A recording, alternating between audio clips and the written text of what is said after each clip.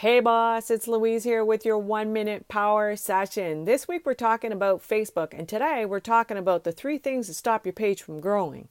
So if you feel like your page is dead or broken, it's usually due to one of these 3 elements. Number one, your messaging isn't clear to your reader. What you do needs to be easily understood in a few seconds, or your reader's going to be gone.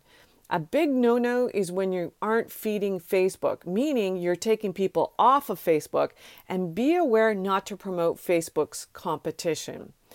3, be crystal clear on who you are targeting, that die-hard fan who's most likely going to respond to your content. More fans equals more engagement, which will actually lower your ad spend. And you have to use your Facebook page for ads. Thanks so much for listening. Go to louisecorville.co/free training on how to fill your programs and hit your income goals this year. Bye for now.